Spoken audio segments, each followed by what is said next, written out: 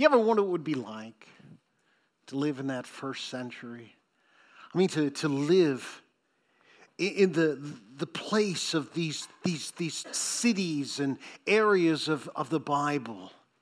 Walking from Galilee, seeing the city of Jericho, all of the history there. What about walking with Jesus? What if you were part of the 5,000 that seemed to follow him everywhere? How different would your life be if you were actually there to hear the words of Christ? I would suggest to you not a lick different than what you are today, because it's not what you know. It's not even from whom you hear it. It's what you do with the truth. Many of the parables that we are looking at have such to do with that very, very same truth. So as we dive in and see what is yet another parable, commonly known as the parable of the soils. The soils. That's a weird word, isn't it? Everybody say soils and see how weird that feels. Go ahead, say it a couple of more times just to experience the full weirdness of that word.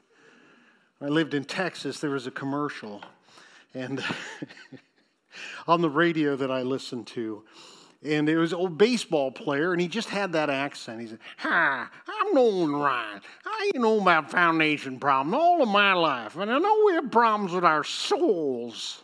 And it sounded like he was saying souls, and I'm like, "Amen, brother." But he was talking about concrete repair.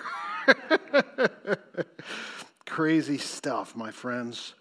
So when we dive in here, we're starting here in verse 4, and we notice a bit of the context. The telling of this parable gives us a bit of context. There was a very large crowd, and we are not surprised by this. It seemed that wherever Jesus went, people were following here. Look at verse 4.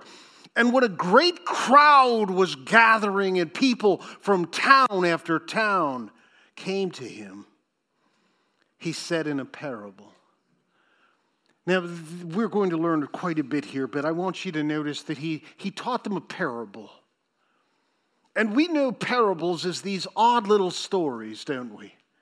We'll talk about that in just a bit, but notice the familiarity of the story. This would have been very well known to the people going on here. I mean, we've learned about it. He says, a sower went out to sow.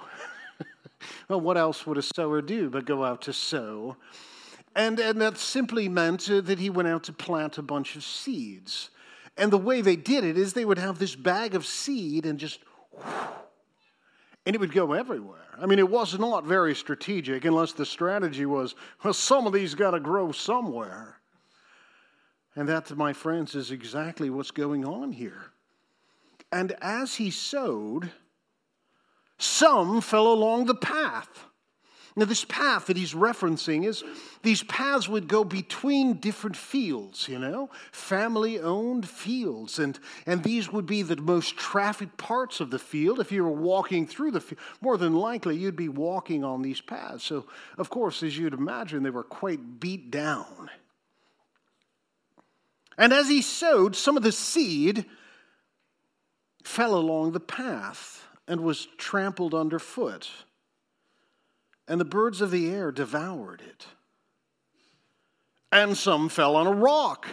And as it grew up, it withered away because it had no moisture. And some fell among thorns, and the thorns grew up, and it choked it. And some fell into good soil, and grew and yielded 100-fold. And as he said these things, he called out, "He who has ears to hear, let him hear." Now, if you've not read this before, if it's brand new to you, you would say, well, what is he talking about? Is he giving farming tips? Avoid those particular areas and you'll do well? I mean, what is this all about? And that, my friend, is the exact purpose of a parable. Even now you've heard this, you're like, oh, I heard this one before. Then I would ask you, what's the point of this parable? Well, I would suggest to you that it might be good to ask this question, my friend. What's the strategy of a parable? He who has ears to hear, let him hear. What does that mean? That we all have ears? I have hearing aids, but I have ears. Isn't that kind of ordinary? What does that mean? Interesting. Well, this quote is actually from Isaiah chapter 6. And I know that some of you just went, I know that one. I grew up in the church, and every time we had a missions conference, it seemed that they would always have us turn to Isaiah chapter 6. Oddly enough, the text itself does not give much of a bright future, really, the message that God, the Lord, is having here with Isaiah is the nation of Israel hasn't got a very bright future here. You shall not have 6,000 people in your church. You shall not pass go, and you shall not collect $200. It's that kind of a feel, like, whoa. If you want to, go ahead and turn with me to Isaiah chapter 6. And yet you'll see immediately why this section of Scripture is used at a missions conference. In Isaiah chapter 6 in verse 8, Isaiah speaking says, and I heard the voice of the Lord saying, whom shall I send and who will go for us? Well, then I said, here I am, send me. That surely is, my friends, the right response. And he said, go and say to this people, keep on hearing, but do not understand. Keep on seeing, but do not perceive. And make the heart of this people dull, and their ears heavy, and blind their eyes, lest they see with their eyes and hear with their ears, and understand with their hearts, and turn and be healed. Well, then I said, how long, O Lord? And he said, until cities lie waste, without inhabitants, and houses without people, and the land is desolate waste. And the Lord removes people far away, and the forsaken places are many in the midst of the land. And though a tenth remain in it, it will be burned again. It's quite a sad passage here, my friends. What is that all about? You see, the nation of Israel had disobeyed God, in every way they could come up with. They just invented new ways to sin against God. And God had sent prophets to warn them over and over again. But they would not listen. They did not have ears to hear. Yada, yada, yada, yada is all they heard. And so now God was about to remove them from the land and take them into captivity and teach them something about following God. Well, let's get back to this purpose, the strategy of a parable. We've already showed our hand in reading this. The strategy was to teach truth to Jesus' disciples. When his disciples asked him what this parable meant, he said, to you it has been given to know the secrets of the kingdom of God. But the second purpose of a parable is to hide truth from the detractors. Why? But for others, they are in parables, so that seeing they may not see, and in hearing they may not understand. These are people who followed him around looking for something, holding their hand out, give me, gimme, gimme, gimme. Or people who just sat back and said, oh, that's not right. I never would have used that story in my sermon. Oh, no, not at all. You see, a parable is not an illustration. The point of an illustration is to make something clear. But the point of a parable is to keep it somewhat hidden. And what would be the point of that? That only those who care will work on it. The point of a parable is for those to whom want to know truth, they will work for it. It takes a little bit extra effort involved with this. So this strategy, it's not an illustration. I mean, there's all sorts of kinds of parables. For example, think of this one. Even monkeys fall from trees. You may say, what does that have to do with anything? Or you might say, what does that mean? Even monkeys fall from trees. Monkeys are very good at falling or climbing trees. And yet even those experts make mistakes. Did you catch that? Yeah, lots of little odd parables that seem ridiculous or like a joke. How about this one? I mean, you're not going to find these in the Bible, by the way. How about this? If you're going to buy a fur coat, make sure the bear isn't still wearing it. What does that mean? Is that a joke? Is that being silly? Or is there a truth hidden in that? Well, it all depends on your perspective. Some of you might be thinking, can we get back on with this, Pastor Dave? Yeah, and you might miss it. You might miss it. So in the parable, the teller doesn't make the connection. The teller leaves it for those who actually care. So what is the meaning here then? What is the meaning of this parable? Well, fortunately for you and I, Jesus had a little powwow with his disciples and said, now this parable is this. The seed is the word of God. Did you know that one? You've probably heard it before, so maybe you did. So the seed is the word of God, and the soils are the conditions of the hearers' hearts. Think of that. Did you take good notes? Do you remember what happened when that sower went out to sow? What happened to the seed? Well, along the path, it was all trampled down and calloused. Birds came along and ate up the seed. But here Jesus says, verse 12, now the ones along the path are those who have heard, and then the devil comes along and takes the word away from their hearts so that they may not believe and be saved. Well, that's perplexing, isn't it? It makes me wonder if we are not an illustration of this parable here today. In hearing the word of God, how will it be received? It's the evil one snatching it away. In 2 Corinthians 4:4, Paul reminds the church that the god of this world, Satan, blinds the minds of people so that they cannot understand and they cannot believe. How does he do that? I suppose there's all kinds of strategies, like the distractions that are going on in your mind even now, things you're thinking about this afternoon, stuff you've wanted to do, maybe a really good idea that just popped into your head and you've got to write it down.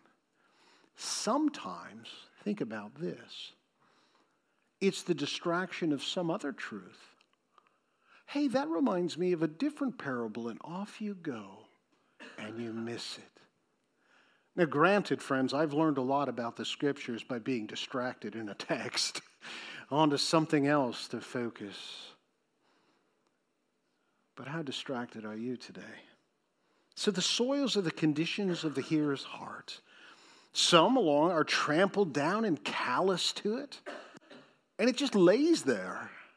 There's no root to it. There's no opportunity for anything to grow. And here in verse 13, and the ones on the rock are those who, when they hear the word, receive it with joy. Oh my goodness, this is brilliant. Did you hear this? Oh my goodness. And you talk about it in the hallways and on the ride home and in the living room and while you're eating supper, and you're amazed by it. And yet, but these have no root. There's no depth to it. And they believe for a while, but in a time of testing, they fall away. Oh, this is hard. I've got other things going on. I'm so busy. I don't have time for this. Choked out. And speaking of choked out, verse 14 says, and as for what fell among the thorns, they are those who hear, but as they go on their way are choked by the cares and the riches and the pleasures of life, and their fruit does not mature. Oh, sure, it's planted, but it's choked out by other things. And I want you to notice it's not so much negative that Jesus lists out here. He says it's the pleasures of this world and the happiness. And look, the bears are playing, and they're doing really good. And all of the other good things in your life that choke out the truth. Which one are you today? Or are you the fourth? Look at here in verse 15. As for that in the good soil, well, they are those who, hearing the word, hold it fast and honest in a good heart, and they bear fruit with patience. And you will notice what you've always known. The purpose of sowing the seed in good soil is the bearing of fruit. When the Word of God is producing fruit in your lives, my friend, that is how you identify that you are good soil. Well, what do you mean by fruit? Is that some metaphor that we're supposed to figure out? Well, why not? In the Scriptures, the New Testament, fruit is used to talk about many things.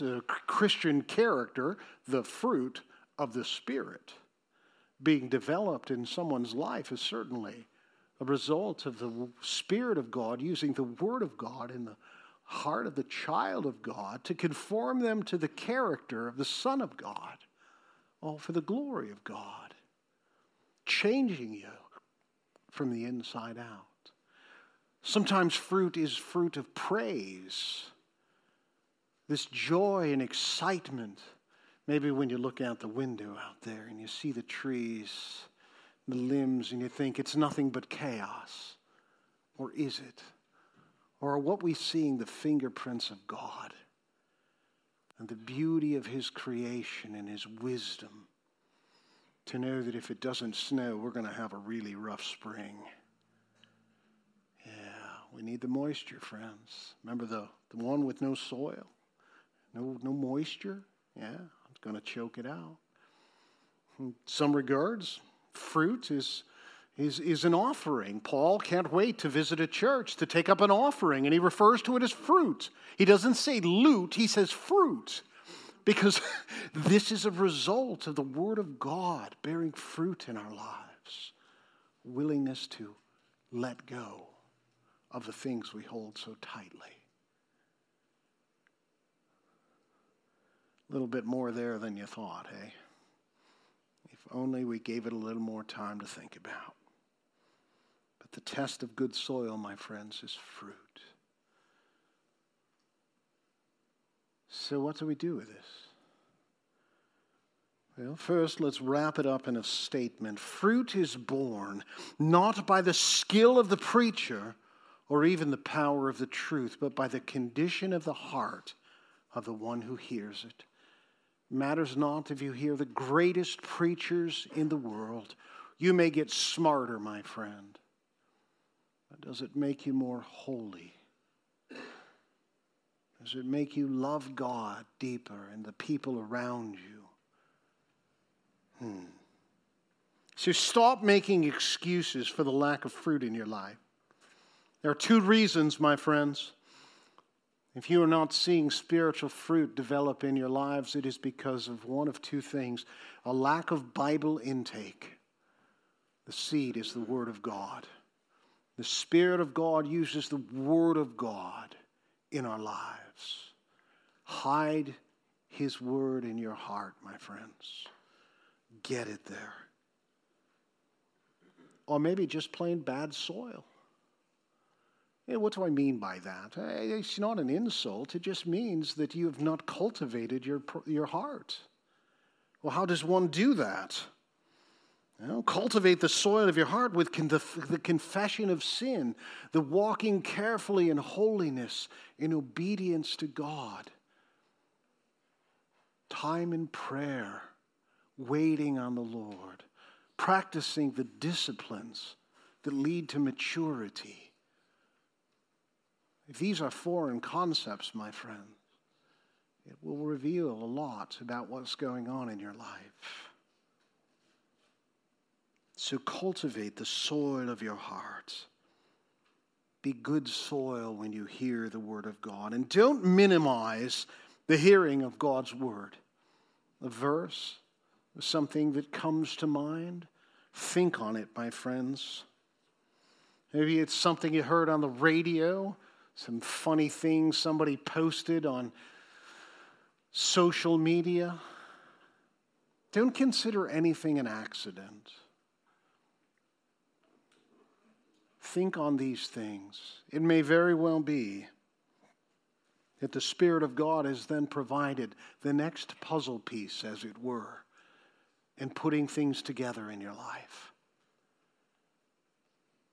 Don't overlook the small things, and certainly don't waste the big ones. I wonder, how strategic were you today in coming? Did you remember your Bible? I forgot my flash drive today. I record the sermons, and I take them home and put them on our website. Forgot to do that. I was going to bring my laptop too, but I remembered my Bible.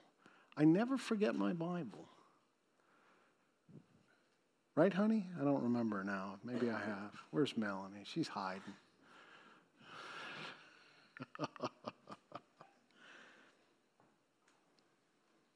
Always ask God, what should I do with this? God, what does this mean? I mean, even now you might be thinking, okay, we understand this parable. I mean, what does that have to do with me? How about this? Take some time this afternoon to soak in it, to review it. What were the four kinds of soils? Do you remember? Go ahead. I mean, there was the good one. That's the easy one, right? What were the other guys? And maybe begin to explore in your own life. Is this me?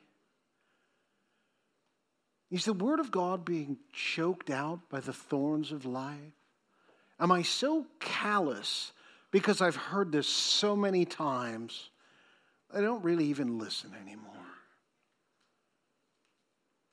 That is how we cultivate good soil in our lives. The Word of God produces fruit 100-fold. Where there is much fruit, there is much glory for God, my friends. It is not for us to be celebrated, but to celebrate the one who did it in our lives. So I ask you, do you have ears to hear?